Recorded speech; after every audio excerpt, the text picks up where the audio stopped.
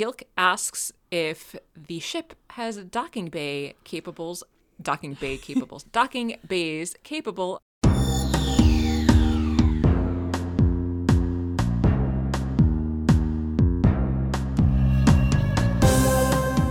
Welcome to Stargazing, a Stargate gazing podcast. I'm your host, Kathy. And I'm your other host, Mary. And each week we discuss an episode of Stargate, beginning with Stargate SG1.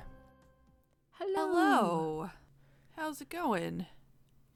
I'm fine. How are you? Good. So sorry that I am so late. It is okay. I sort of thought maybe you'd fallen asleep. I did, yes, because I was tired. Well, obviously, but I got home from this work gathering, which was fine. But any large gathering takes a lot out of me. And I'm like, I'm going to take a little nap. And didn't bother to set an alarm because it was a good 2.5 hours before we were scheduled to record. So about like 2 hours before we were scheduled to record. So I'm like, there's no way I'm going to oversleep. And then, of course, I overslept by half an hour. So, yeah, it was like a 2.5 hour nap. It was great. But then I felt bad when I woke up. I was like, oh, no, Kathy.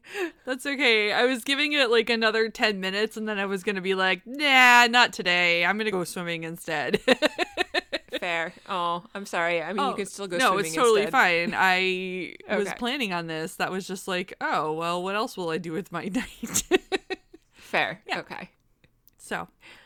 Good times. Everything's fine. And I'm totally wide awake and... Yeah. Everything's What was your good. work gathering? We'd have a monthly department meeting and we went out for lunch instead of the regular monthly meeting since it's the last week of this semester and there's nothing that we needed to talk about. Yeah. Was it good? It was tasty. I had fish tacos. Yum. Yes. I don't know. I think probably mostly because of all of my many years of waiting tables, I still get really stressed out in large gatherings at restaurants because I know how much I hated waiting on large tables. And thankfully it wasn't bad, but like, you know, tables can sometimes take just way too long and leave awful tips, but I'm pretty sure we left a decent amount of money, and that's basically what I stress over is, are we going to accidentally just like destroy this guy's day by being a shitty table who takes up his time for way too long and then leaves an awful tip? But I don't think we were. No, you wouldn't do that. No. Well, I would, but I'm fair. I don't get to necessarily see true what everyone else is leaving. leaving. Loudly for their be tip. like, "This is the amount of tip that's acceptable." Hopefully, no one here is cheap. Yep, absolutely, absolutely. Want me to tell you what I did today?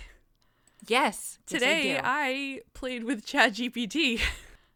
Oh, yes, you did. I noticed because I saw the many messages you sent and they were great. I have not really jumped into that at all, except today I was just thinking and was like, well, why don't I open ChatGPT and ask this question, which I was just asking. I don't know why today. I'm like, why do we call spam emails spam? I should look that up. And instead of Googling it, I typed it into ChatGPT. Yeah. So ChatGPT is good for that kind of stuff. And I progressed to asking questions, kind of alternating between questions about the meat product spam and email spam. I did ask if email spam could be eaten, would it taste like meat? ChatGPT did not think so. Then I asked it, I think I sent you this one, would sending someone a lot of cans of spam and then saying I spammed them be a pun? And of course, ChatGPT was like, yes, that would be a pun. Then I asked who was the inventor of spam, and it was like, it's a team of scientists and engineers at Hormel Foods, spearheaded by J.C. Hormel. Oh. And then I asked, do we know when the first spam email was ever sent? And yes, the first spam email, according to ChatGPT, was sent, or is generally believed, it says, to have been sent by Gary Teal'c, a marketing manager at Digital Equipment Corporations, selling computers. That guy's the worst. Yeah. So then I asked if he regretted his decision. Gary. And they said no, he has not publicly regretted being responsible for creating spam. And then I asked if Gary had ever eaten spam. ChatGPT said it is not known. So I asked ChatGPT to write a story about Gary Teal'c eating spam for the first time. Can I read that to you? Yes, please. Absolutely. Gary Teal'c, the man responsible for sending the first spam email in history, had never tried spam before. Despite being the unwitting father of a phenomenon that would become known as spam, he had never given the famous canned meat product a chance. One day, curiosity finally got the better of him. He was at a supermarket browsing the aisles when he saw a shelf stocked with cans of spam. He picked one up, turned it over in his hand, and examined the label. It was a humble product, a mixture of pork and ham, but it had become an icon in its own right. Teal'c decided to take the plunge. He took the can home, opened it, and peered inside. The pinkish meat didn't look particularly appetizing, but he soldiered on. So brave. Yep. He cut a slice and took a bite. To his surprise, he found that he liked it. The meat was salty, savory, and satisfying. It wasn't gourmet cuisine, but it was tasty in its own way. He ate the whole can, savoring every bite, and felt a strange sense of satisfaction. As he sat back in his chair, sated and content, he reflected on his strange journey. He had sent the first spam email in history, unintentionally unleashing a tidal wave of unsolicited messages upon the world. But now he had tried spam for the first time, and he found that he liked it. It was a strange and unexpected turn of events, but Teal'c felt a sense of closure. He had created something that had changed the world, and he finally had tried the product that had become synonymous with it. It was a strange but fitting end to his story. That is fantastic. ChatGPT does some truly impressive work. I'm not done. Oh, Hold on, because it went places after that. So I started asking other questions about Gary and Jay Hormel, who was the spam inventor. So I asked it to write a story where Gary goes back in time to talk to Jay Hormel about the first time he tried spam. I asked him to write a story where Jay Hormel and Gary Teal'c traveled to 2023 to stop spam email once and for all, while also assuring the dominance of spam, the meat product, over all other foods. somewhat like the franchise wars and Taco Bell Yes. being all restaurants now. I asked him to write a story about Jay Hormel reacting to the Monty Python spam sketch. I was not allowed to write a story about Gary Teal'c teaching Jay Hormel how to sell spam because, as an AI language model, it is not appropriate for me to generate a story that promotes unethical or illegal behavior. Thanks, ChatGPT. But then I was like, well, Jay and Gary have had some adventures. So maybe they should have some adventures in the Stargate verse. So now, the question is, do you want to hear any of the following? Or like one of. We can't spend all day doing this, right? I suppose not, but I'm thinking that they should just all go in the bonus feed. Good. Whatever it is that you have that you're going to ask. So, okay, here was the first one. Write a story where Jay Hormel and Gary Teal'c show Colonel Jack O'Neill, 2Ls, how to send email while eating spam. Write a story where Daniel Jackson sends a spam message to Jay Hormel and Gary Teal'c on how to become an ascended being through the magical power of spam. They respond and learn the secret ways of the ancients. Write a story where Major Dr. Samantha Dr. Carter shares with Jay Hormel and Gary Teal'c how she used spam to power the Stargate. Please include somewhere Teal'c saying, "Indeed." I love all of these. And yeah, it's been way too long. We're past due for putting something in the bonus feed. Fair. Particularly that Puchinsky episode has been on my to-do list for literally months now. I'm sorry, everybody. It's been a semester, which is why I fell asleep for 2.5 hours. Yes. Yes.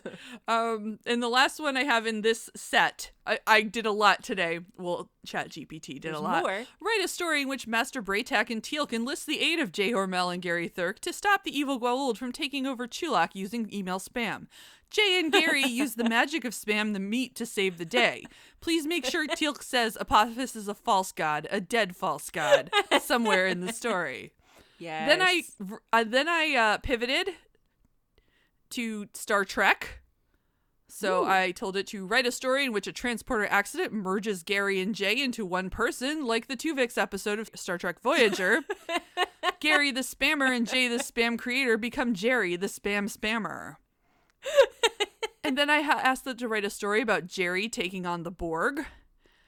Yes. And then a follow-up where Catherine Janeway orders him split apart back into Jay and Gary. This is fantastic. I need to read all of these. There's more of them, but yeah. Do you want to hear any of these now? One of them? None of them? I suppose we should get, well, how long are they? We should probably get into the I mean, they're all at some point. they're all about as long as that other one I just did, so yeah. I would love to do all of them, but Yeah. I don't know. Do you want to do one more? Actually, do you want to do this where Sam tells them about using the Stargate?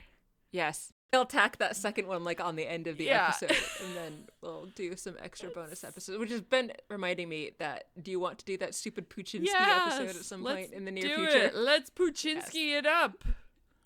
Excellent. Have you ever had Spam? Oh, yeah. We used to eat it when I was a kid.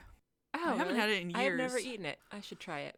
Never eaten it. I mean, it's terrible for you. It's not that special either. Like, it's basically just ham, right? How is it different from regular ham? I know it is spiced ham, but regular ham is often spiced also. Yeah, I don't know. It sounds like it's the origins of this, as I learned today, were that they had like a bunch of pork product they weren't selling, so they needed to figure out what to do with it. So they basically ground it up into a paste and made it Spam. Oh, okay. Yeah. So it's more of an extruded meat than an actual like cut of meat.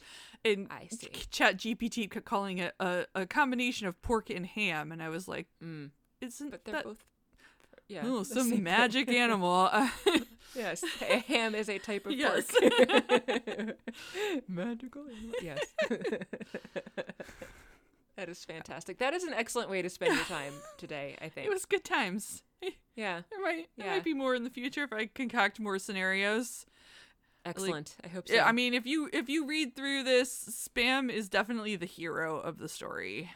I haven't done all that much with ChatGPT other than I tried to get it to write 100-question multiple choice test for me, and it got to about 13 before it lost count and stopped. And I did that like 4 times.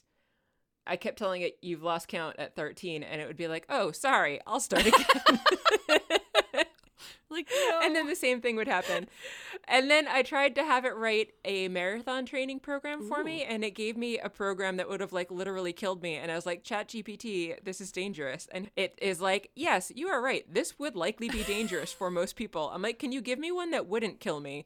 And then it gave one that would be like completely woefully underprepared for a marathon. So anyone listening out there, I do not recommend ChatGPT to help you run a marathon. No, I do recommend it though for writing Spam fan fiction. Apparently that is what it is best at. And I've decided Gary and Jay are the best of friends. Of course. Why wouldn't they be? Obviously. I'm trying to think, how do we segue now? I don't know. Yeah, I got nothing again. Yeah, I got no ideas for a segue. Uh-oh. So let's just get right into the episode. What are we talking about today? Sounds good. It is Stargate SG1 Season 6, Episode 11, Prometheus. I hear you pouring something. Not pouring something, just drinking water out of a bottle. Since I just woke up and was in a hurry to get up here, I don't have anything interesting other than my bottle of water, which is probably pretty much always with me. I thought maybe your wine box was in the room. Only should have put it in here with my glass. But I can text the wine clown. I can't. I suppose I won't inflict that on everyone again. It was ridiculous. Yes, I enjoyed it. Oh, good. I hope other people did also. Yes, I hope everyone enjoyed it. Would you like to start the episode, or would you like me to start the episode? Did you recap it for us? Oh, yeah, I did. There is a recap. Awesome. I don't think I ever even talk about like what well, sometimes I mention maybe what episode is being recapped. This is season 5, episode 11, Desperate Measures.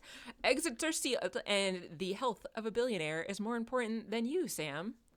As she's trying to escape whatever closed down asylum he had her captured in. Apparently, the going rate for a symbiote is $3 million. That's $5.3 million in 2023 dollars for anyone that's counting. Ooh. I did check. Conrad has the totally fake disease known as Burchardt's syndrome with no cure besides a symbiote. Oops, now Conrad's a Goa'uld. Also, Q Simmons shot Jack. Spoiler, Jack did not die. And then kidnapped Conrad, and they argued about some stuff. Yay. End of teaser thingy. Thank you. Flashback, clip show, whatever. Yeah. My brain is still not working. Just woke up. That's fine. The episode begins with Sam carrying a briefcase leaving a building. Is there spam in that? You know, maybe there is spam in it. Because spam is magical and powers the Stargate. Yeah. Yeah, she's carrying her suitcase full of spam to her Volvo. Also full of Yes. spam. It's not the same classic old car that she had last time. This is a newer model Volvo. Somewhere on the internet, someone claimed this was actually Amanda Tapping's car, but I don't know if that's actually true. Oh, because I could not find any source for it other than internet randos saying things. Fair. I could ask ChatGPT. You could. She's stopped at her car by a blonde lady whose name is Julia Donovan, and she is a reporter, and she wants to ask Sam some questions because she's doing a story. I noticed a couple things about this person and also her camera person, which was one that they looked very familiar, but I didn't actually know anything that they've been in. Oh. Yeah, I didn't recognize her, and Okay, I was going to ask if you had any idea, because I looked on IMDb, but I guess both of them are kind of that people or that's person. I didn't recognize which guy was with her when she comes up on Sam. I didn't notice. Because there were 3 guys, right? Oh, I thought that I looked one. So later in the episode, there's like multiple guys. Yes, later, sorry. I was just thinking about later when you see them. I definitely saw a guy I recognized that has been bit roles in other things. Just in episodes and stuff, so I didn't really know him. And then the guy who plays Billy in Jose Chung's From Outer Space is also one of the people later we see. And then there's a third guy, and I can't remember anything about him. Anyway, the other thing I noticed is that she's even taller than Sam, and I looked it up, and she's 5'10" versus Amanda Tapping's 5'9". Ooh. Yeah. And I'm jealous of both of them. Yeah. Me too. Yeah. Anyway, she is there to ask questions about a government project called Prometheus that's sucking taxpayer dollars away from somewhere without any approval. Sam's not going to answer any questions for her, but she persists, Donovan, not Sam, and pulls out a little vial of something, and she says it's precious tritium, and that it's being used in connection with Prometheus, and that nobody has ever seen this alloy before. Would you like to comment? And Sam just gets in her car and leaves, basically. And then we get credits. Yeah. And after credits, everybody is meeting and discussing what just happened out in whatever parking lot that was. Sam has told everybody the entire story.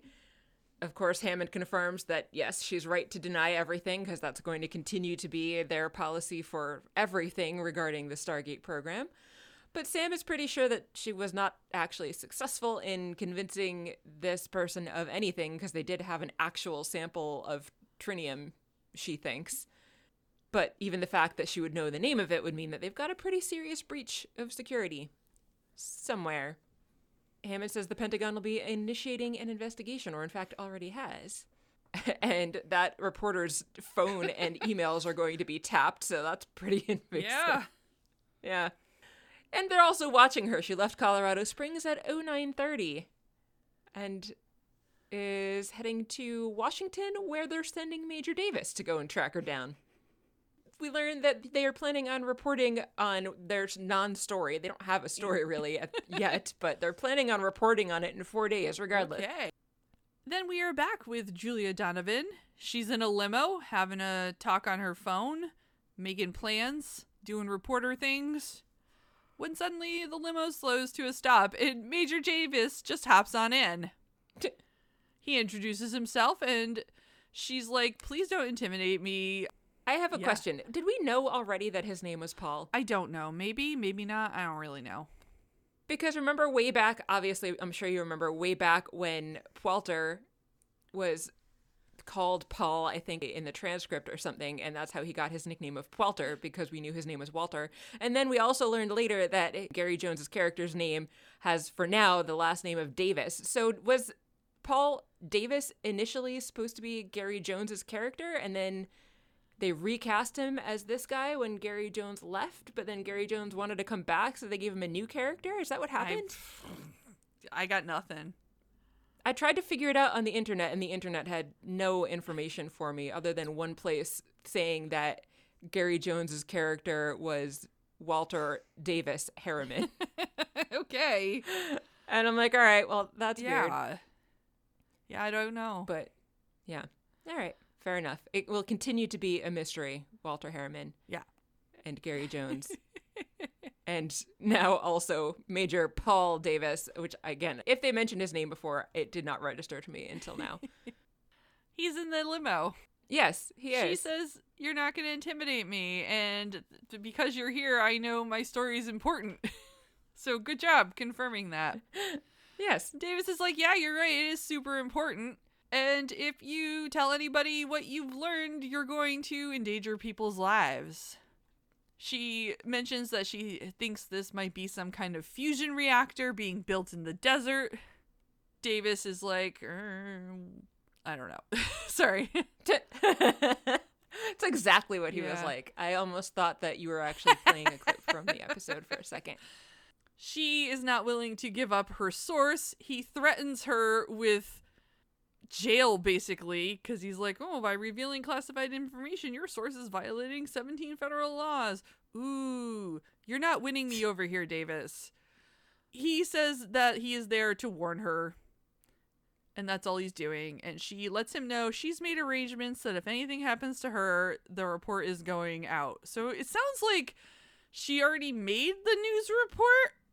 Yeah, even though she has no information other than that they have an expensive project that involves tritium, and that is it. That does not seem like enough to not really make headlines or report on.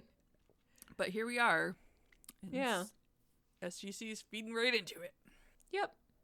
Davis makes his way back to the SGC and is reporting to Hammond.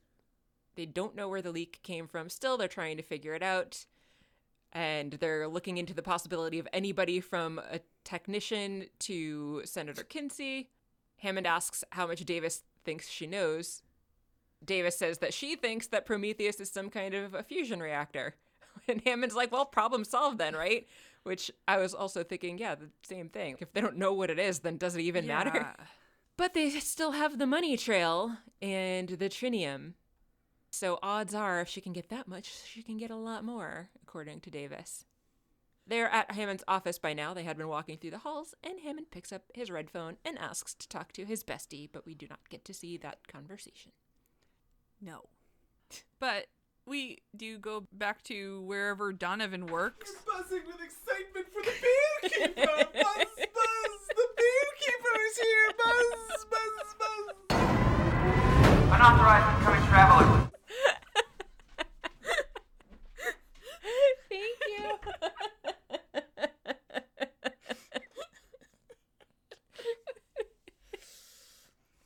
He has so many personas.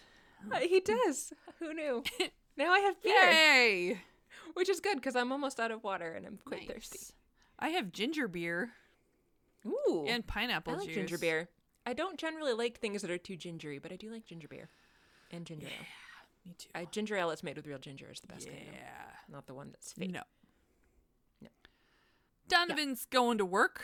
She walks into a conference room to have a meeting with her boss, and surprise, Major Davis and Carter are there.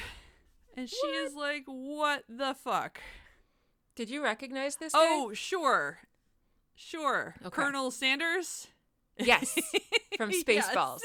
I actually had to look it up because I was like, why does he look so familiar? He obviously looks different, not in his pseudo-military dress and with all gray hair Also, now. it was a while, like, a little bit of a gap between the two. About 20 years between the two things. Yeah. I was excited. Excuse me. Her boss, Colonel Sanders, tells her to calm down, have a seat. He tells her that they are not going to run her story because, as Major Davis says, the president called the CEO of their network and asked for a personal favor. She's pissed. Sam then asks for everything she has on her story. And she's like, no. And you can't force me to give you anything. And Davis is like, actually, we can. And I was like, fuck you, Davis. But he's not No, wrong, he's though. not. I just think this whole heavy-handed government thing is gross. Fair. She's like, I'm going to take my story to the foreign press And Davis is like, don't do that. And then her boss, Colonel Sanders is what I'm going to call him. I don't even know what his name is. Martell. But yes, yeah. I support your choice. He's like, let's compromise. Why don't you show us, military people, all of the stuff about Prometheus and let us record it. And then eventually, when you're going to make it public, we get first exclusive video of all of this stuff. We'll all sign a non-disclosure. The videotape will be the property of the Air Force. You're totally in control. So he has this compromise. Sam's like, no. Donovan's like, this is not going to happen. But, let's see what happens. Yeah. Back at the SGC, Jonas is asking if she would really go through with it. I'm guessing that they're talking about whether or not the reporter would go to the foreign press. And Hammond says they have no way of knowing, but of course she would. If she really wanted her story to get out there, why wouldn't she? They're just briefly debating whether or not what they're about to do is the right thing. It seems like they're all kind of agreeing that it is. And what's even better than that is the fact that the producer, after Donovan left, agreed to reveal the source in exchange for a tour of the facility. So Colonel Sanders will be going with them as well on their little journey through whatever this project is. The Pentagon is who actually decided they should take the TV station up on this order, so they have no say in the matter, really. Davis and Hammond both seem pretty pissed about the situation. But because, as Hammond points out, again, the decision's already been made, so there's really no point in debating. That reminds me of a work meeting I was in the other day where this guy would not stop talking about all of the reasons why a project shouldn't be done, even though the project has to be done, and I just wanted him to stop talking, and it was very annoying. I kind of agree with Jack, though, that it's a bad idea. Well, yes, yeah. I mean, Davis. Even before what happens. Yeah. Oh, Jack was there. I forgot Jack was even there. Yeah, he says it's an insanely bad idea. It is. Things, spoiler, go badly, but yeah. Next, we're in the desert.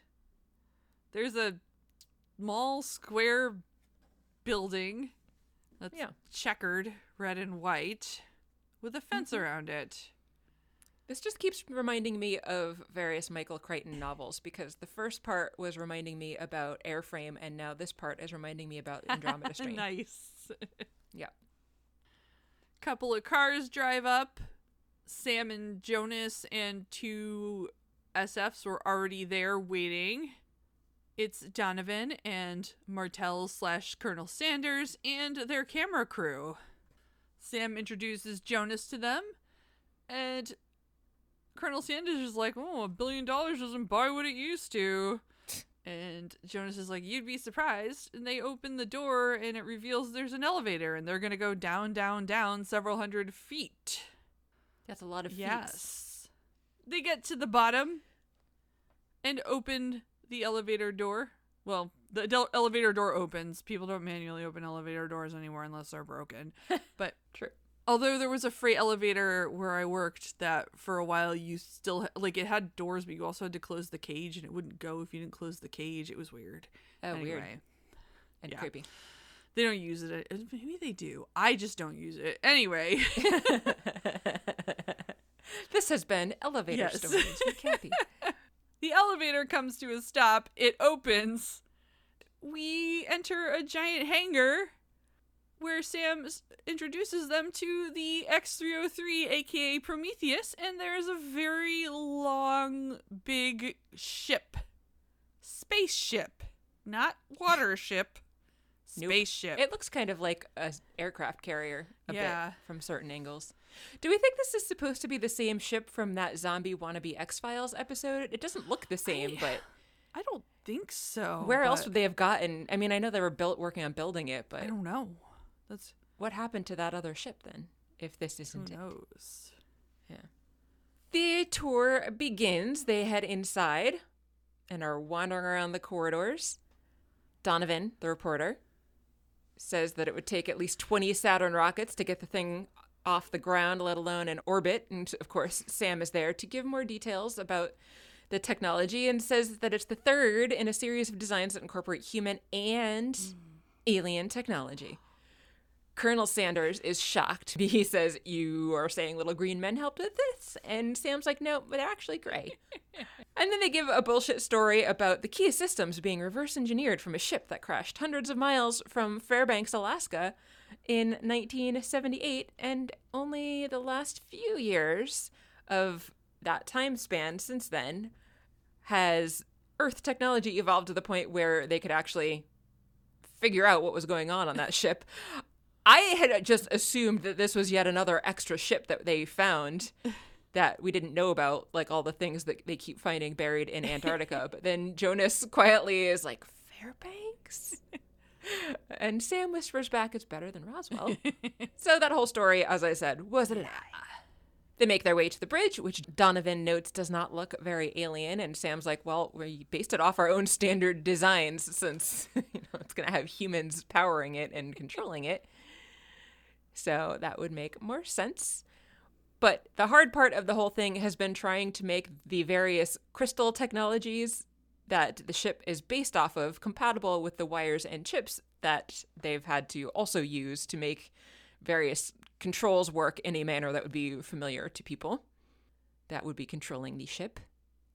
Donovan tells the film crew that is also there following them around to set up in there. Meanwhile, she's going to have Sam take her on more of a tour. Why she's going to have Sam take her on more of a tour without the film crew, I have no idea. But they leave the entire film crew behind so that Colonel Sanders and Donovan can get a private tour with Sam and Jonas. Yeah.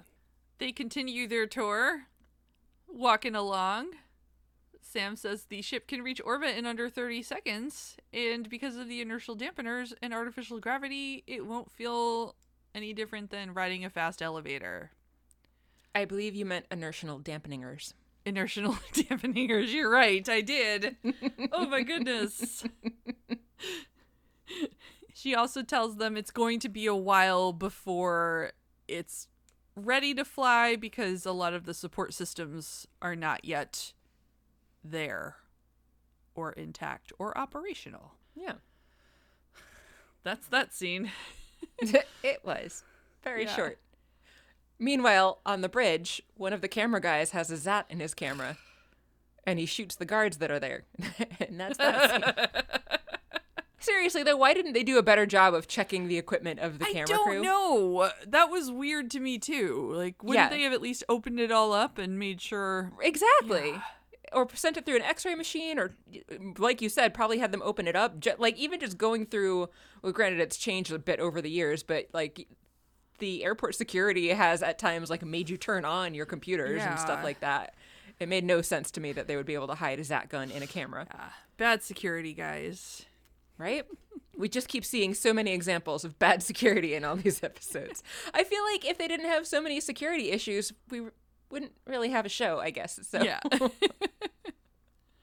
Here we are. Also, I like that your username is Storytime. Oh, I just thank noticed. you. Sam brings Donovan and Colonel Sanders to the engine room where they talk more about it, and she shows them the hyperdrive. Apparently, it can go 110,000 miles per second when not using the hyperdrive. That's fast. But they also have the hyperdrive. So they're just marveling at that. That's that scene. Yeah. And then there was what I'm sure was your favorite scene of the entire episode, which is the camera crew dragging some unconscious bodies around while in the foreground some lady is clacking away on the keyboard. Yeah, she was a clacky bitch.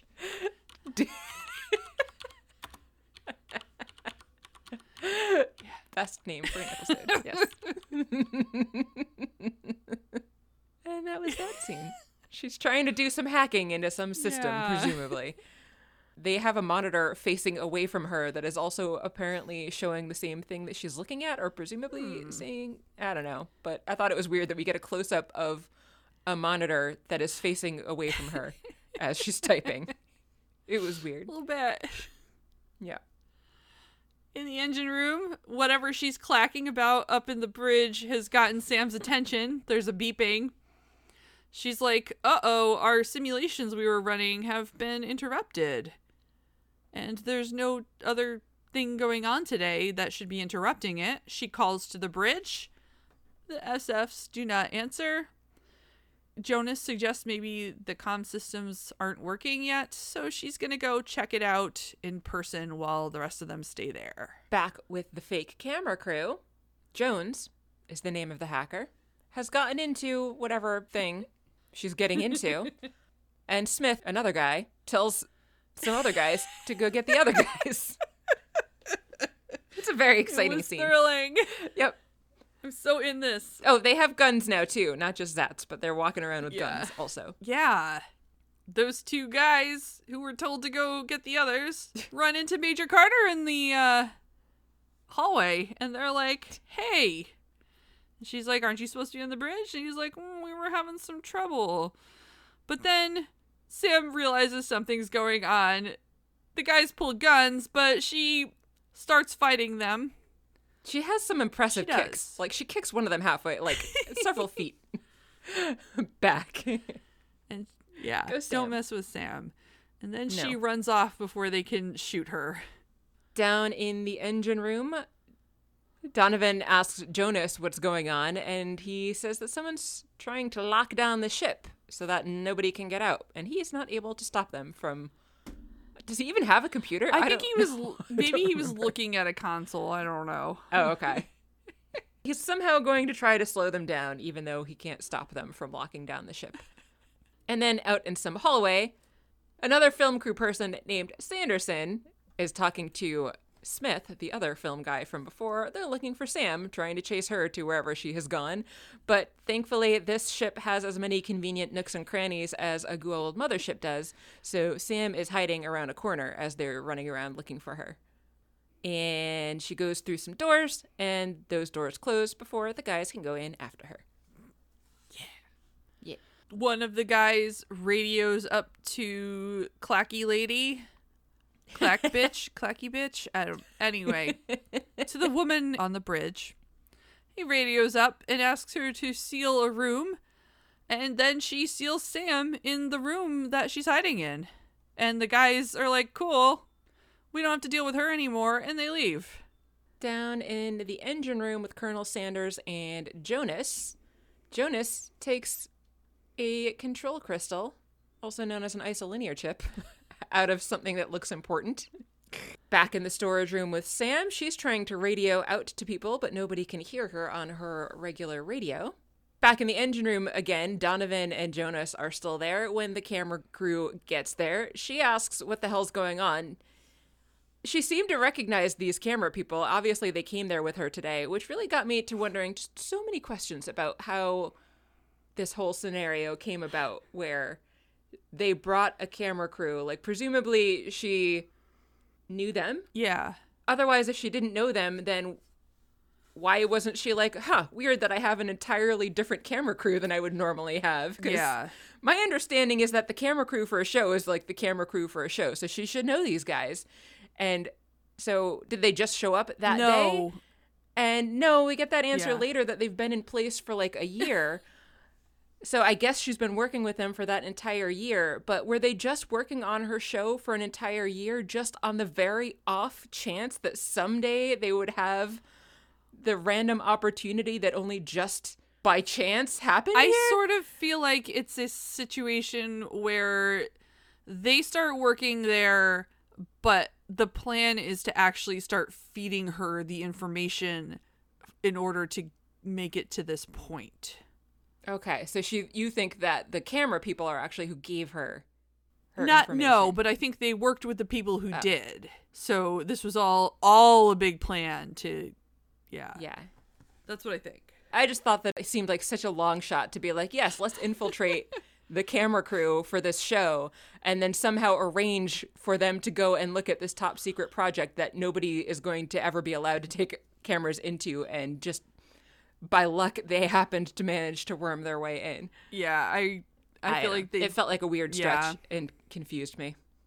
Anyway, when she asks the camera person that just came bursting in what's going on, instead of telling her what's going on when she asks, they just tell her to shut up. And they still have their weapons drawn, of course. Jones, the clacky keyboard bitch, radios down to this guy, Smith, to say that they have a problem and the computer has been tied up with a diagnostic program. So it seems that's what Jonas has done. And so now Clacky Bitch needs Smith to go and shut down the computer altogether to stop the diagnostics. So they're going to go do that. He tries. They try to clack on their own set of keyboards, but the controls are frozen apparently. I'm getting confused by the fact that we're calling the director guy Colonel Sanders, Oh and God, this there's person a is named Sanderson. Sanders. Yeah. So I was like, wait a minute, was he here? I don't remember him being here. Wait, no, that's a different person. It's fine. Everything's fine. Although he actually was there for this scene. Yes. But didn't do the things that Sanderson was doing. Anyway, continue. Jones is like, you really got to close this because we're going to totally fail at our mission if you don't. And then Martell / Colonel Sanders just rats out Jonas for taking out the control crystal. So Yeah. So he gets it for them, and they're going to put it back in, and then they'll have control again. Yeah. They figure it links the computer, the human computer, to the alien systems. Sure. If you say so. In some storage room, not some storage room, in the storage room in which Sam is trapped, she's just going through a whole bunch of stuff. Because now that Daniel is gone, the role of person who keeps going around touching stuff will be played by Sam. Although occasionally it is played by Jack, but this time it is Sam. Opening things, picking them up, putting them back down, closing things. Just going through the room, touching stuff. The bad guys manage to get the diagnostic to stop running, and they start to turn on the hyperdrive engines.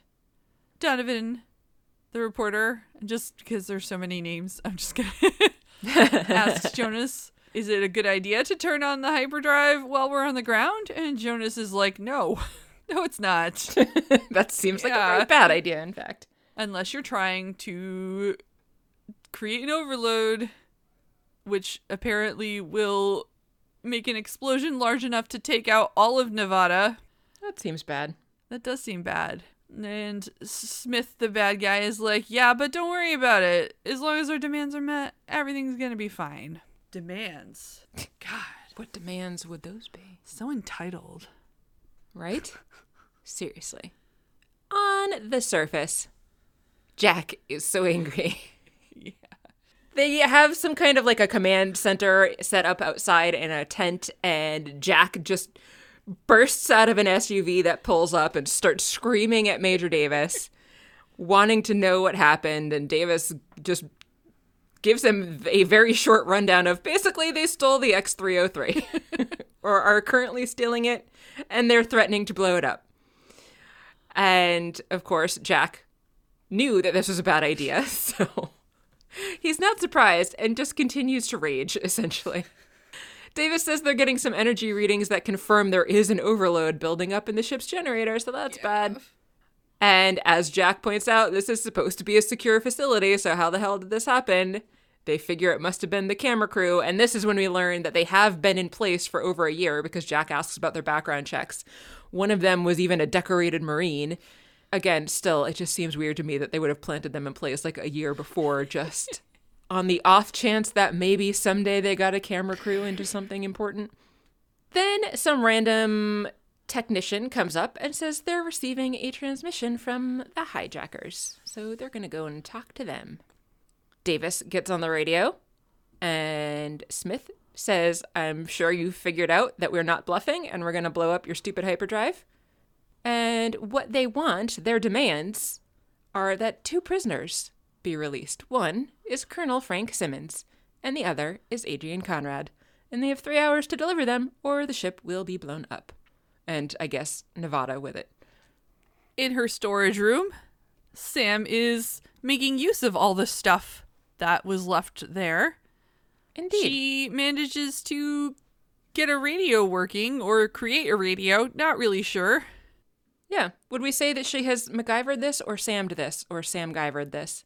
I was thinking MacGyvering, but it also is Samming. Like, I vote Sam-gyvering. Yes. She Sam-gyvers a radio. Yeah. Up above, Major Davis is talking to somebody after he gets off the phone. Sam Guyver would be a good name for her and Jack's kids. Yeah. Yes. That's a great name. All of them. Sort of like George Foreman. It's like Sam Guyver's exactly. all the way down. Yep, Sam Guyver, the first and second and all. Yep. Davis reports to O'Neill that the Joint Chiefs are calling an emergency meeting. Then the technician lets them both know that they're getting another signal from inside, but on a different frequency. They hear that it is Sam. Jack picks up the line and is like, "What's up?" And she's like, "I'm locked in a storage room." He asks what happened. She confirms it was the TV crew with a Zat gun. Major Davis lets her know what the hijackers are demanding. The release of terrible people. Then he says we believe this is a rogue NID operation, which I don't think the NID needs to be involved in all of this. Even as a rogue, I don't know. It was weird. I got the impression that once Mayborn left, pretty much the NID, well, I guess they didn't really stop their involvement in shadiness because they were involved in the weird X-Files episode. Yeah, I don't know. Well after Mayborn was on the run. So never mind. It's always the NID. Always the NID. Jack asks Sam if they can get that ship off the ground. She's like, it might lose in structural integrity, but he wants to know if it's going to fly, and she says, sure it will. Major Davis has a mission for Sam, and that is to try to get to Deck 8 and sever the connection to the sublight control relays, which will ground them. Sam's game for it. She's got a plasma cutter, and she loves cutting through doors just like everyone in the SGC. Right? Absolutely. Unfortunately, it's going to take a while because the door is made of tritium. And he's like, you've got less than 3 hours. And she's like, great. Got it. In the engine room, Donovan, the reporter, and Colonel Sanders are waiting. Donovan is pissed that Colonel Sanders sold them out and told them about the crystal that Jonas removed. And he's like, well, they're paying me a lot of money. So here we are. Fun. Jonas says that there's only 2 ways off of the ship, and that's going to be handcuffs or a body bag. So I guess Colonel Sanders won't ever actually get to spend the lots of money that he's being paid. Meanwhile, though, Sanderson says, who says we want to get off the ship anyway? Back in Sam's little storage room / makeshift secret lab. Sam Guyver room. Sam Guyver room. She puts on a welding helmet and gets started with the plasma cutter, trying to get her way through the door to get out. Outside, Colonel Simmons has already made his way there. That was fast. Yeah. Where was he in the country? I was going to address that because I'm pretty sure that they said that he was going to be at, I might be wrong, but like I thought that he was being kept at Leavenworth. I don't know. I really have no idea. Yeah. But well, I'll talk about it 3 later. hours isn't a lot of travel time. I'm pretty sure. That's right. I thought he was, and my phone randomly fell off my desk. That's totally normal. Simmons is in a car van with Major Davis, and he's being Simmons. He's like, well, this wouldn't have happened if I were in charge. And you've got me down here to retake the ship, huh? And Davis is like, no, it's because they're going to blow up the ship unless we do what they say. And Simmons is like, what's that? And he's like, they want you. And Adrian Conrad.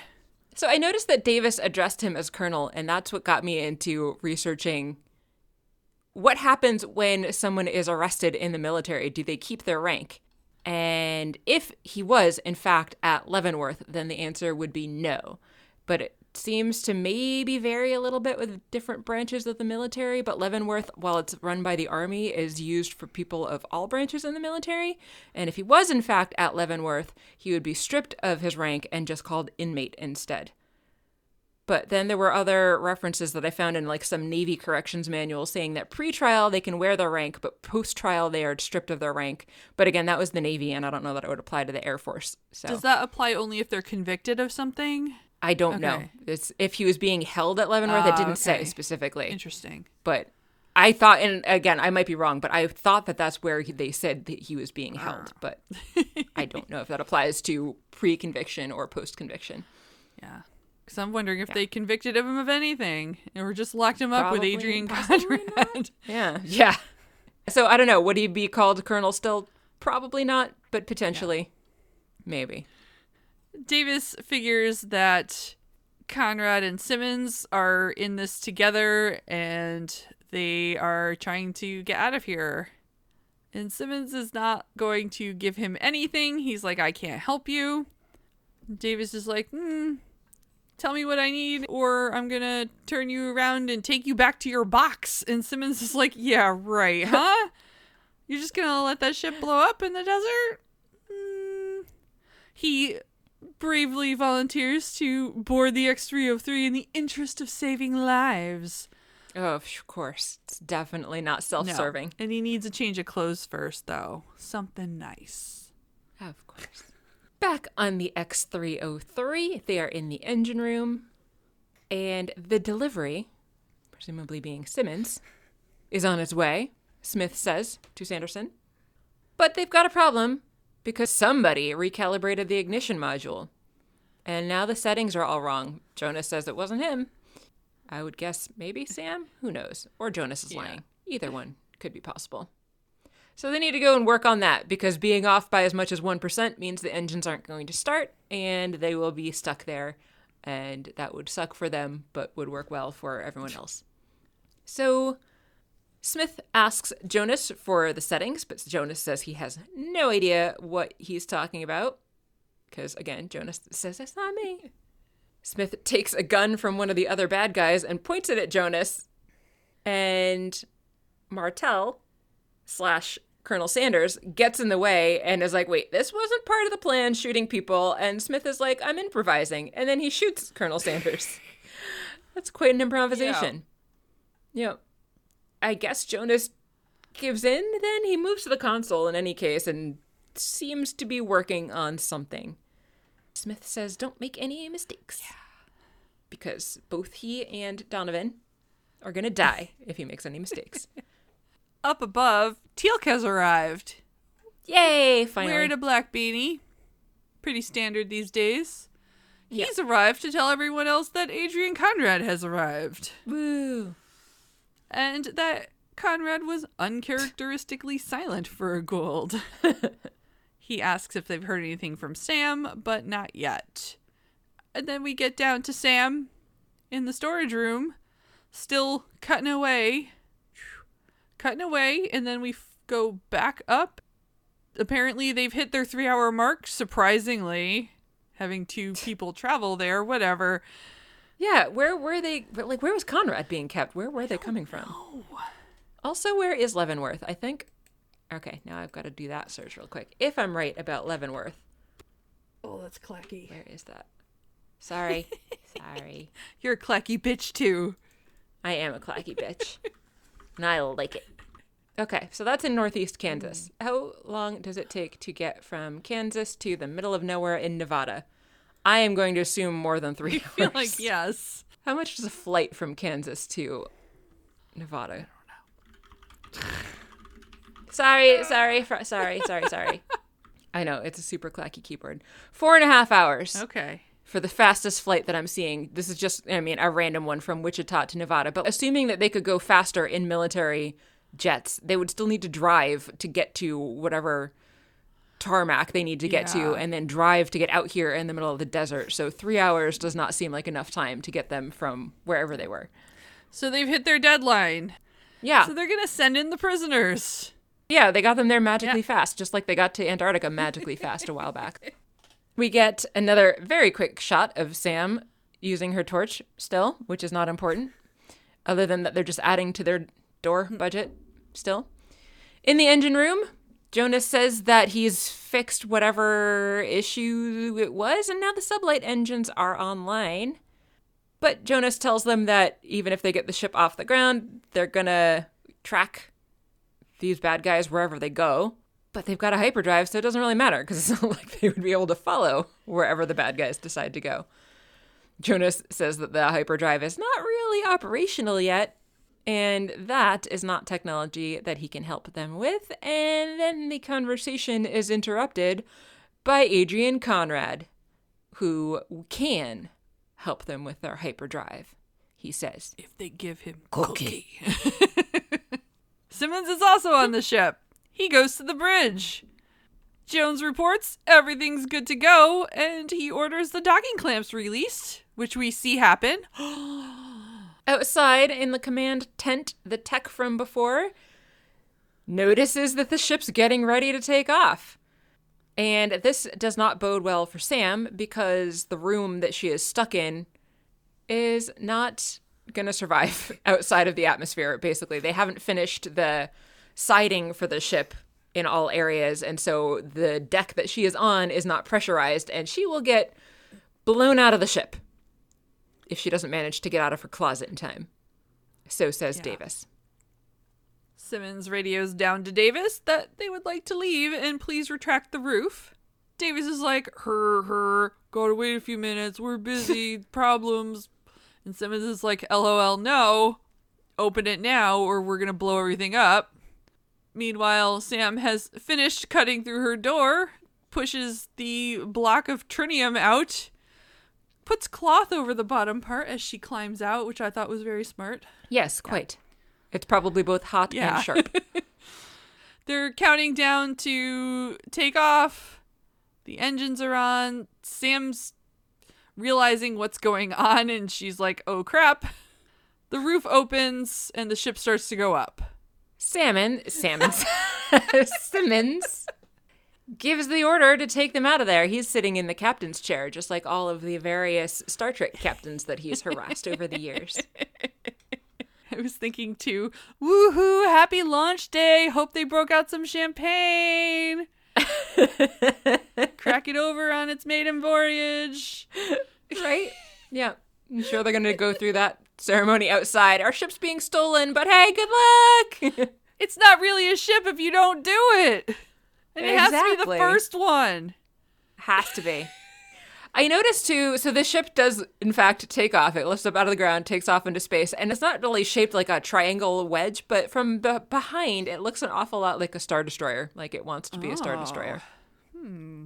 I thought. To keep an eye on it. Yeah. Only from certain angles. Anyway, Sam is crawling around on the ground. There is a lot of air leaving the deck currently, but she does manage to make her way into some sort of an access shaft or something and shuts the door behind her and seems safe in there. Back down in the tent on Earth, the tech says that they've made it to low Earth orbit. Teal'c asks if the ship has docking bays capable of receiving an X-302. Davis says they don't have any X-302s at the time, but Jack says they've got a death glider from Anubis. I don't remember that, but okay. And so they're going to go use that. The radar system on X-303 is not complete, so probably they can get all the way there without being noticed. I think did that come into their possession when Thor brought way back. Anubis' ship Okay. over? Or Yeah, right. Yep. That came in a long while time ago. Yeah. I forgot about it. The X-303 is up orbiting Earth. The bad guys have moved Donovan, Jonas, and the SFs into a different area than the engine room, which is probably, from their perspective, a very good idea. Especially because Jonas keeps fucking with things. Donovan asks if the guy with the weird voice was an alien. We're probably not going to survive, so you can just tell me. And Jonas is like, we might get out of this. We've been in tougher situations. And then Simmons comes in. He says he's there to say hi to her. He's a big fan of her work. And, you must be Jonas Quinn, our new alien friend. And she's like, you're an alien too? I don't believe this.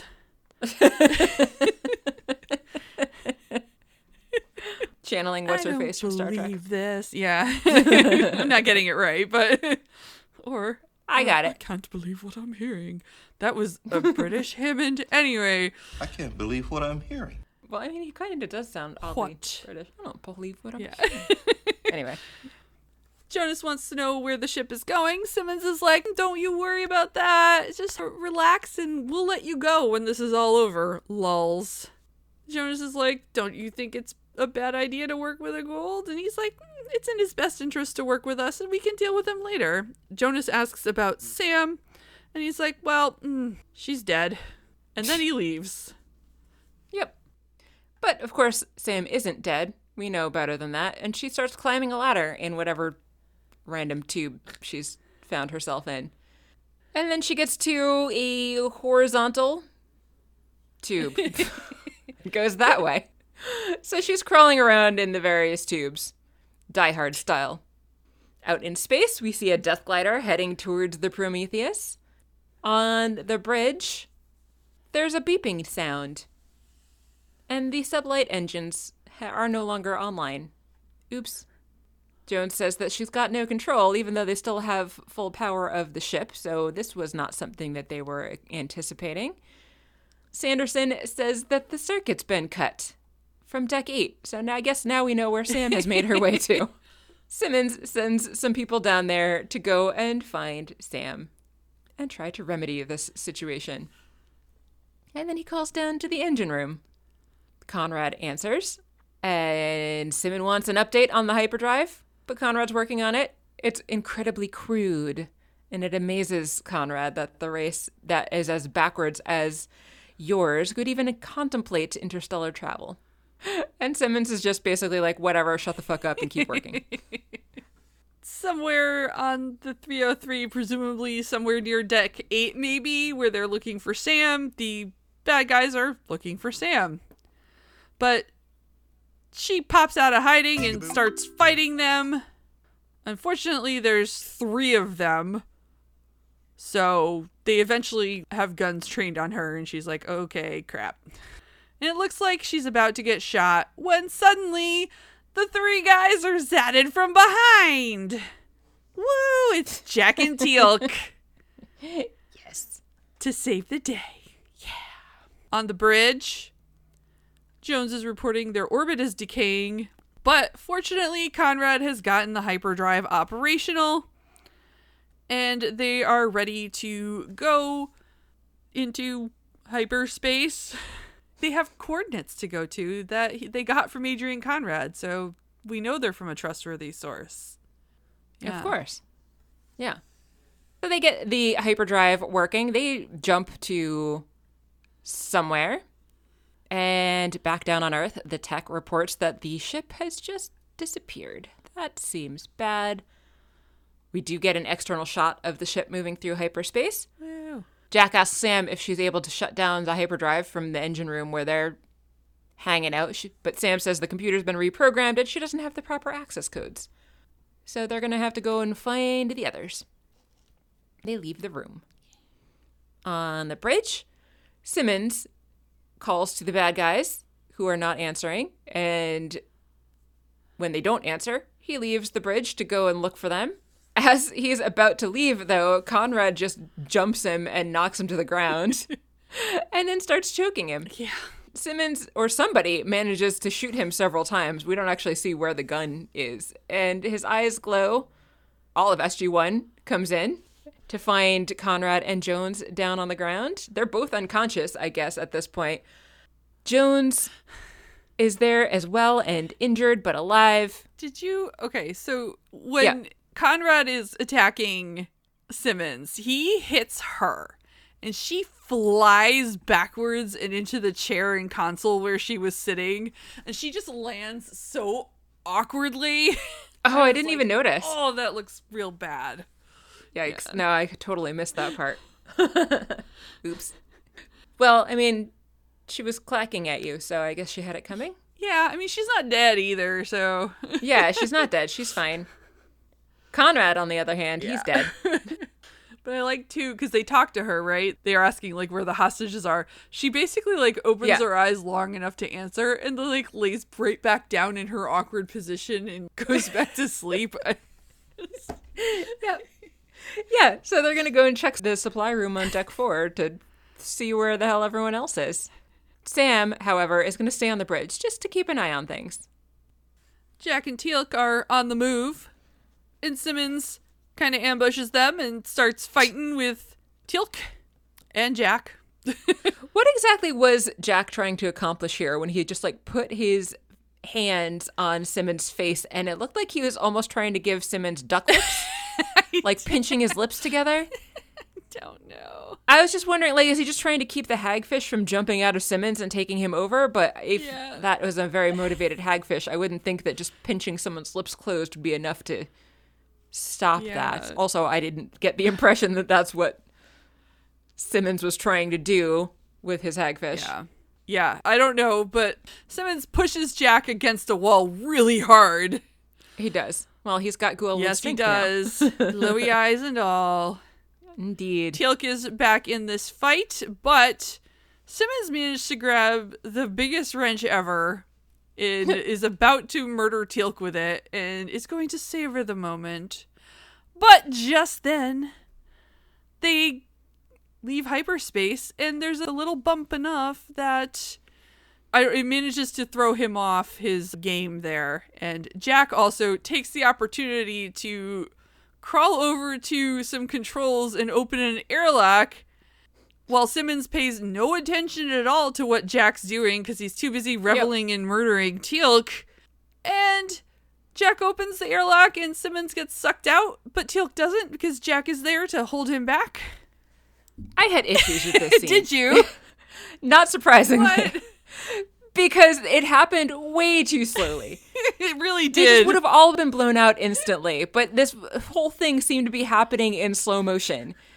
And Jack had enough time to brace himself, and I thought it was ridiculous when Teal'c is literally on his head, sliding across the hall, and Jack is able to grab him and prevent him from sliding out. No, Jack is not going to have enough grip strength for that. And also, like I said, it wouldn't be happening that slowly.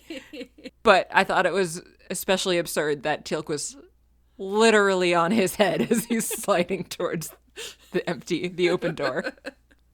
I like to, when they close the door and they get up, Jack pats Teal'c a little bit and Teal'c gives him a little bow of thanks. A little head bow. Yeah. It was just such a bizarre scene. So very strange. So they're fine. And we go back to the bridge. SG1 is all there. The reporter is there as well. Jones asks where the rest of her team is, but it hasn't really ended well for the bad guys. So Jack says, don't mind about them. Sam interrupts to say she has no idea where they are. There's supposed to be a planet there, according to Jones, but there's no planet. We learn here that she was part of Colonel Mayborn's team on the NID, and when Mayborn was running their off-world op, they found a tablet written in some language of the ancients that described a very large cache of weapons and technology, and this was supposed to be the location of that, but it is not there. Apparently, the location was written in a different language, and they had used the Goa'uld to translate that language for them. Smart. And Teal'c is basically like, surprise, surprise, the Goa'uld lied to you. So Jack's like, great, okay, well, the thing isn't here, let's just go home. And Sam's like, well, see, that's the problem. If I don't know where we are, I cannot set coordinates to then take us home. And also, no one fully accounted for the instability of the Nequadria. We're kind of stuck here because the hyperdrive isn't doing so great either. Uh-oh. What are they going to do now? What are they going to do? They're going to take stock of what they have. Yeah. Jonas reports that I guess these are the SFs, Gibson and Finney. Just another bunch of names to throw out there at the end of the episode. Yeah, because we needed more names to keep track of. These guys, they're going to check on a food supply, but it doesn't look good, which of course, because this was an unfinished spaceship in the desert. Why would it have any food supply on it yet? Sam thinks they're at least 1,200 light years from Earth. Jack wants to know how that helps them, and she's like, it doesn't. All of a sudden, though, Jonas points their attention towards the view screen where an Asgard ship suddenly appears. Not only an Asgard ship, but Thor's ship with Thor awake in it. Yeah, Michael Shanks just can't stay away. No, he cannot. Thor appears as a hologram on the bridge. They're all very happy to see him. Thor is grateful for them rescuing him from Anubis. And they are like, great, you're gonna help us get home then? And Thor's like, actually, no, we need your help. The replicators again. We need you and your ship. They always have favors to ask when they're supposed to be the ones that have all this great technology and never do any favors for Earth, but they always want Earth to do them They really favors. do. They're not very good friends. They're kind of a mooch. Yeah. And that's the end of the episode. It's the end of the to episode. be continued episode. It is. Did you like the episode? I generally did, I think. The premise, it was just bizarre. Okay, it was bizarre. Like, it was a very convoluted plan. And the only way it works for these bad guys is if not only do they plant these camera crews, but then also start feeding the lady this story. And then that also assumes that they will definitely be able to bribe her producer or her boss and like just so many things. Yeah, and that they would definitely be able to make their way in, which was a huge because what if other people were like Jack and were like, this is a real bad idea, let's not do that. Let's not do that. Let's, let them release whatever bullshit story about it being a generator. Who cares? Despite all of this implausibility and kind of silliness, I enjoyed Sam doing her thing. And I guess I just enjoyed overall the whole thing, even though it was ridiculous, because it was kind of exciting, I thought. And yeah, I don't know what to say about it. I don't have that much to say. I'm sorry. Fair. That's fine. How about you? I don't have much to say about it either, oddly. It was fine. It wasn't great. It was kind of boring at times.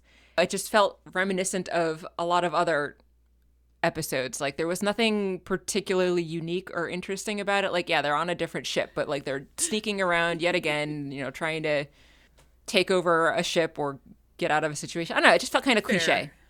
And I don't really know exactly why, but that was the vibe that I got from it. Was just like, yeah, okay, there's nothing new or interesting about this story, really. It's fine. Well, at least they got rid of the dangling thread of what happens to Kermit Little Simmons and Adrian Conrad. And Adrian Conrad. True. They won't be back now to cause problems. True. And I did literally laugh out loud when I saw Teal'c on his head. Like somersaulting towards the door in slow motion, because that was just so weird. I watched that scene multiple times. Obviously don't want Teal'c to die, but it was just such a weird scene, though. What are you doing? This is not how physics works. It would not be this slow. It wouldn't just be like this weird, random, large breeze. It would be instantaneous. You'd be blown out. Sometimes you do have to laugh at stuff, though. Have I ever told you about when I was working at the video store and the movie Meet Joe Black came out? I don't know if you ever saw that. I did multiple times because it was one of few DVDs that a guy that I was living with owned at the time. And so I saw it way too many times, actually. My coworkers spent a lot of time just watching and then rewinding the scene where he gets hit by the car and laughing hysterically at it. That's weird. It was a kind of comical, weird. Like getting hit by the car, but it was... Yeah, but still, though. Yeah. That's an weird. oddball. Yeah. Quite. But anyway, that's what I think about when I think about comically people getting hurt or killed. Yeah, well, he wasn't even hurt or killed because Jack saved him. It's in true. Slow motion. Yeah. Anyway. Yeah. Do you want to ask what's next? I guess. What's next? Season 6, Episode 12, Unnatural Selection. When SG1 is marooned in deep space, Thor and the Ancients are going to come into play? That's what? Weird. Okay. I don't know. It says Thor and the Ancients come to the rescue. They then seek O'Neill's help to combat the replicators who have overrun the homeworld, convinced they will attack Earth if not stopped. O'Neill stages a daring mission to stop the replicators once and for all. That has to be a typo. It's supposed to be Asgard, right? Don't remember. Yeah, I do not remember the Ancients really ever coming back once that amazing chick left. Another thing that could be next. I know you're going to read another thing. No, go read the other thing first. Go ahead. Oh, I haven't even looked it up Okay, yet. well, while you're looking it up, another thing that we all could listen to at some point, if you wanted, was a story where Jay and Gary accidentally send John Linnell and John Flansburgh into the SGC using the transporter aboard their spam ship. Linnell and Flansburgh are Yes. shocked that the Stargate exists. Linnell writes a song about the Stargate, and they put on a concert in the gate room with the Stargate as the backdrop. Yes, I love this. I love all of this. I want to hear this story. Meanwhile, though, Unnatural Selection 2, the TVDB says the team is called into battle unexpectedly when the Asgard, not the ancients here, when the Asgard homeworld is overrun by replicators, which have evolved into a startling new form. I already watched this episode. Bitch, I haven't. I'm gonna watch it I'm again behind because this week. I didn't take notes. I was just like, I want to binge watch Stargate, and I never can, and I never do, and I just watched like I don't 3 blame episodes. you. It is binge-worthy. It is, but I will probably be doing that now that I've got extra time on my Nice. hands, at least until my classes start in another week. woo! I submitted my final grades. I went to my last work meeting and then slept, Perfect. as I said, for 2.5 Awesome. hours. Yeah. Yeah, that's everything. Thank you so much for listening to us, everybody. If you would please subscribe to our podcast, we would appreciate it. If you'd tell your friends about it, we'd also appreciate it. Leaving us a review, I will virtually hug you if you want. You just have to tell me about it. We often get notifications when I review Oh, when reviews have been left Nice.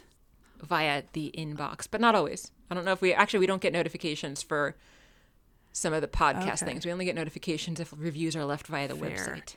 If you would like to guarantee your virtual hug once you've submitted a review, please feel free to contact us, which you can do by emailing us at stargatesing.space or through the website, either vocally or in writing. Kathy's great at hugs, real and virtual.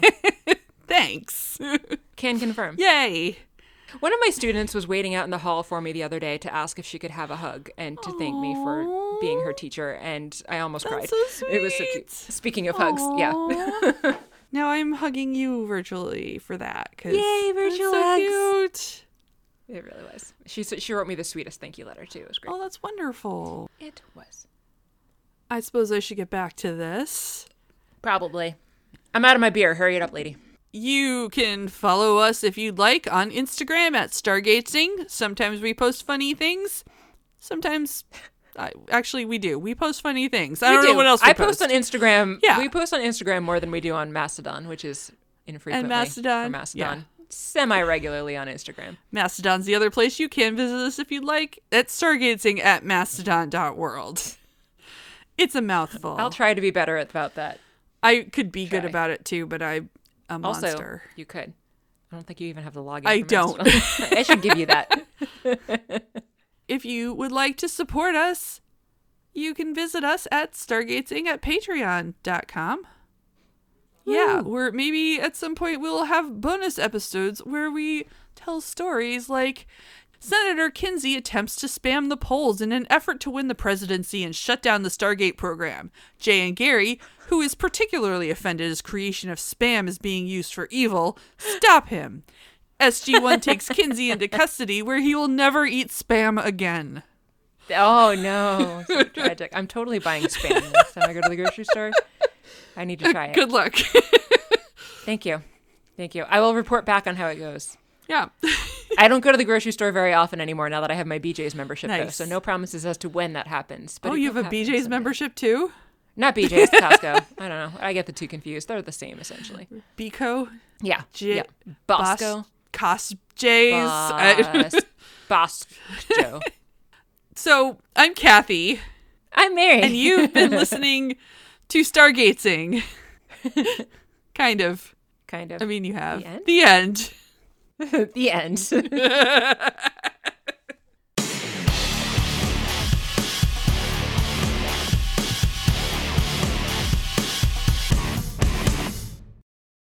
Jay Hormel and Gary Teal'c found themselves standing in the SGC's control room, marveling at the Stargate in front of them. They were there at the invitation of Major Dr. Samantha Dr. Carter, who had promised to show them something incredible. "Welcome, gentlemen," Carter said as she walked up to them. "I'm so glad you could come. I have something to show you I think you'll find fascinating." "What is it?" Gary asked eagerly. Carter grinned. "It's the power source for the Stargate, and it's something I think you'll appreciate." She led the two men to a corner of the room where a large can of Spam was sitting on a pedestal. Gary's eyes widened. "Is that?" Carter nodded. Yes, it's spam. It's an incredibly powerful source of energy, and it's what we use to power the Stargate. It does give energy. That is true. Don't know that it would power a Stargate, though. Jay looked at the can skeptically. I find that hard to believe. Spam is just a meat in a can. Carter chuckled. It's not just any meat. It's specially formulated to be extremely dense in energy, and it's perfect for powering the Stargate. At that moment, Teal'c walked into the room. Indeed, Major Carter is correct, he said. The Goa'uld use many sources of power for their technology, but none were as efficient as spam. Gary and Jay exchanged amazed looks. We had no idea. Carter smiled. I thought you might find it interesting, and I have something else to show you. She led them to another corner of the room where a stack of boxes was sitting. These are all the other spam flavors that we use for different purposes. Are there more than one flavor of spam? I don't know, but apparently ChatGPT thinks so, and or it's taking artistic license here. Fair. Hickory smoke is great for powering the dial home device. And teriyaki is perfect for generating the force field that protects the gate. Jay and Gary were both speechless. I know it's a lot to take in, Carter said, but I'm glad I could share it with you. Teal'c added, indeed, you have given these men a great gift. Jay and Gary looked at each other, amazed. They had never realized their product had such incredible potential. As they left the SGC, Jay turned to Gary. Who knew that spam could do all that? Gary shook his head. I guess we never really knew what we had on our hands, but I'm glad we do now. This is fantastic. So ridiculous. I love it.